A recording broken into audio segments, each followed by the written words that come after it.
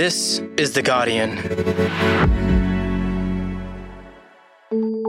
I'm Jane Lee and this is Campaign Catch-Up. There's just 3 days to go till the 2022 federal election. It's Wednesday, the 18th of May. Today, political editor Catherine Murphy joins me to talk about why the latest polls are showing Labor's lead over the coalition is falling. But first, here's what you need to know. Prime Minister Scott Morrison's been doing more TV interviews than usual to try to reach as many undecided voters as possible. Last night, he was grilled on a current affair about his government's record on everything from women's rights to bushfires over the last 3 years. In the interview, Morrison admitted that his comment that he doesn't hold a hose during the Black Summer bushfires was not helpful. And he said that he wished he'd rolled out COVID vaccines quicker than he did, with the help of the coordinator of the National Vaccine Task Force, Lieutenant General John Fruin. General Fruin, if I'd been able to bring and militarise the vaccine rollout earlier, we did it in May. We were doing it through the health department first. If we'd done that earlier, then I think that would have made a difference, as it certainly did when he became involved.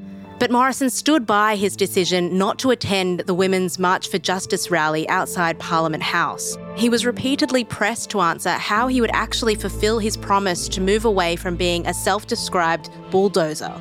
So where are you going to not be a bulldozer if you win this election? Where are you actually going to change? I mean, why have you said that you're going to change when you've just basically said that everything you've done's been okay?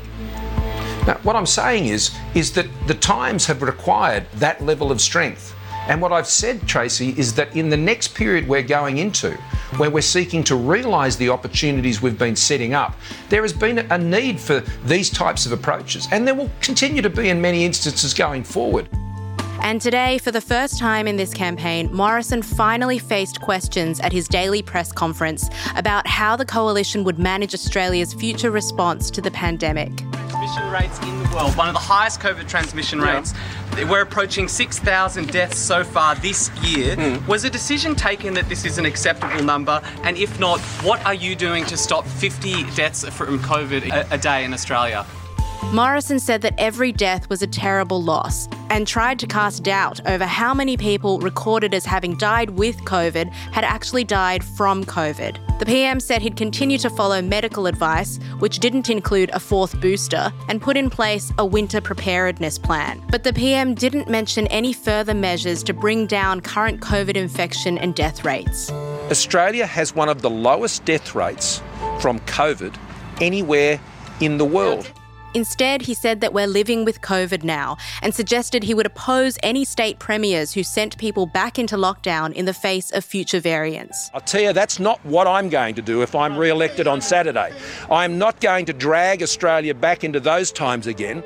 Labor leader Anthony Albanese was also asked about COVID at the National Press Club in Canberra. He said he would seek a briefing as early as next week to form a national strategy that takes into account the current number of hospitalisations and infection rates. We need to continue to be vigilant and recognise that this pandemic is still having a real human impact.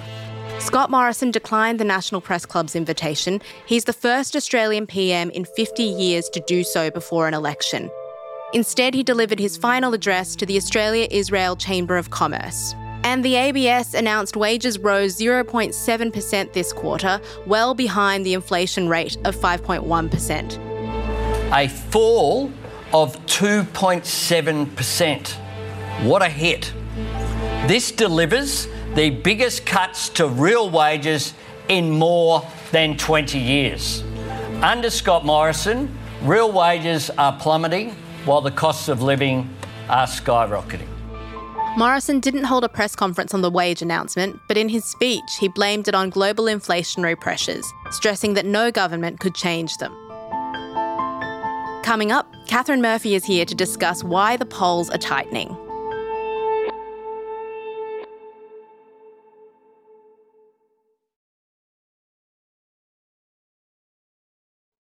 Hi Murph. Hello Jane. There's only a few days to go now before the election. Guardian Essential's latest poll says that Labor's 4-point lead over the coalition has tightened to 2 points over the last fortnight. And it says that the opposition's now on 48% against the coalition on 46%. Why do you think this is happening at this late stage, Murph? Yeah, there has been a little bit of a tightening on two-party preferred. The primary votes of the major parties haven't moved in our poll, but the thing has become a bit tighter. This always happens in the last week of the election, because what happens in the final week of the election, and often right down to polling day, is the bunch of folks, voters who are out there who don't yet know who they're voting for, start to make a decision. That's why the poll tightens, because the undecideds are starting to firm up. All of the polls at this point suggest that Labor still maintains its advantage. Now, I'm expressing that quite carefully, Jane. I'm not saying Labor is in front. I'm saying Labor maintains an advantage, because the key number in these polls is not the national two-party preferred number, which we all hang our hats on. The key metric to look at in polls is the number of undecided voters, because it is that cohort who determine the result. Right? So all we can say at the moment is Labor has maintained its advantage. What all these polls tell us, particularly with this late tightening, is that this contest is very close. But certainly in our poll, the movement in Scott Morrison's favour happened after the Liberal Party launch. So I wonder what it is about the Liberal Party launch that you think might have swayed some undecideds. What the Prime Minister has done in these final days is try and send a signal to undecided voters that he's capable of changing. So people who are really struggling with the idea of voting Liberal because of Scott Morrison, right? Like, I just find him irritating. I can't stand him talking anymore. I'm going to have to turn the television off if I hear that man say one more word, right? What he's saying to those soft votes is, I can change. I won't be as abrasive and obnoxious as you've sometimes seen me be in the last term of government. That was an important signal to send to soft voters. So he sent that. Then he's also just fixed in on this home ownership, which is one of the most salient issues in the community at the moment. Everybody's worried about it. He's presenting people with a very simple solution, Murph says in air quotes, to how housing may become more affordable to people, because he's basically appealing to people's frustration that they can't get a deposit together, they can't save enough in order to do that. You know, some people in decent jobs, young people, will be looking at their super and saying, oh God, if only I could get my hands on a little bit of that, that would help me with my house deposit, right? So he's got a very, very simple message targeted at a very specific group of voters who he's hoping to move out of sort of soft affirmation for the Liberals to positive affirmation. That's his only job this week, is to try and push those undecideds his way. That's all he's interested in these dying days. He's not going to take any risks. He's not going to subject himself to an hour-long grilling at the National Press Club in Canberra, for example, because then he's all of a sudden spouting multiple messages rather than two. He did allow himself to be grilled by the brilliant Channel 9 broadcaster Tracy Grimshaw, but that tells you a lot. It tells you, who is he trying to speak to? He's talking to her viewers. He is literally assuming the most aerodynamic form he can in order to get to polling day with his preferred messages, and it is going to be a dialogue between him and the voters he thinks he needs to speak to. Sure. Whereas Anthony Albanese in the closing stretch, it's all a bit cluttered. Right? He's had a couple of press appearances where journalists have been shouting at him about where's your costings. So whatever message he had wanted to get out on that day has been clubbed by the where are your costings, shouting fests on the campaign trail.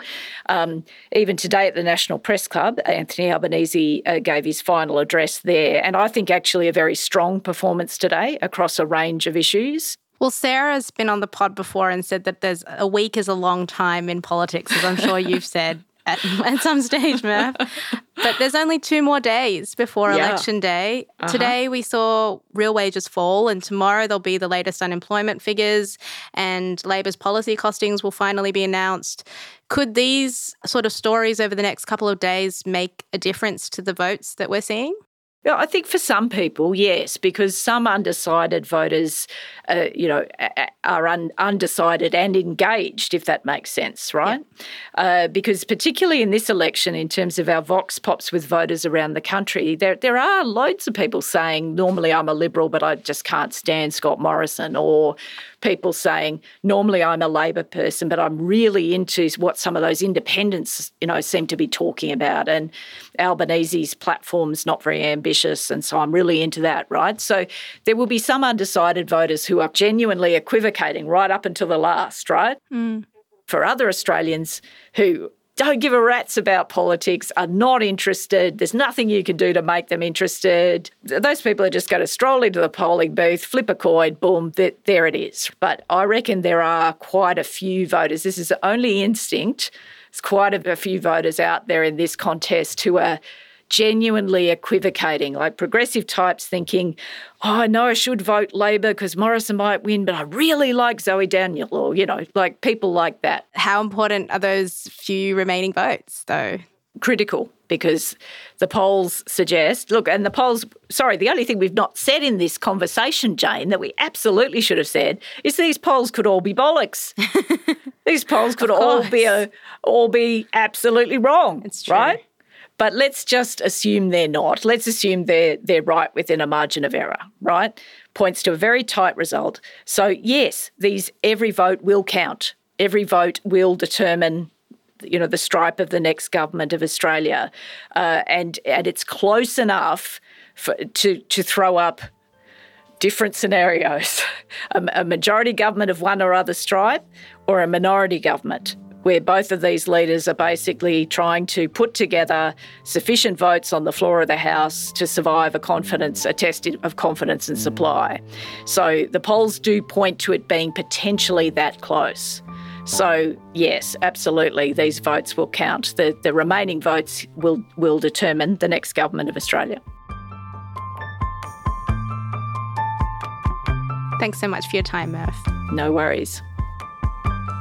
That's your campaign catch-up for today.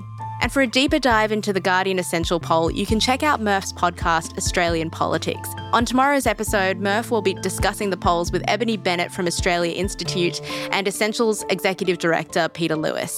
You can find Australian Politics wherever you're listening to this podcast. This episode was produced by Karishma Luthria, Alison Chan, and me, Jane Lee. The executive producers are Miles Martignoni and Gabrielle Jackson. Thanks for listening. See you tomorrow.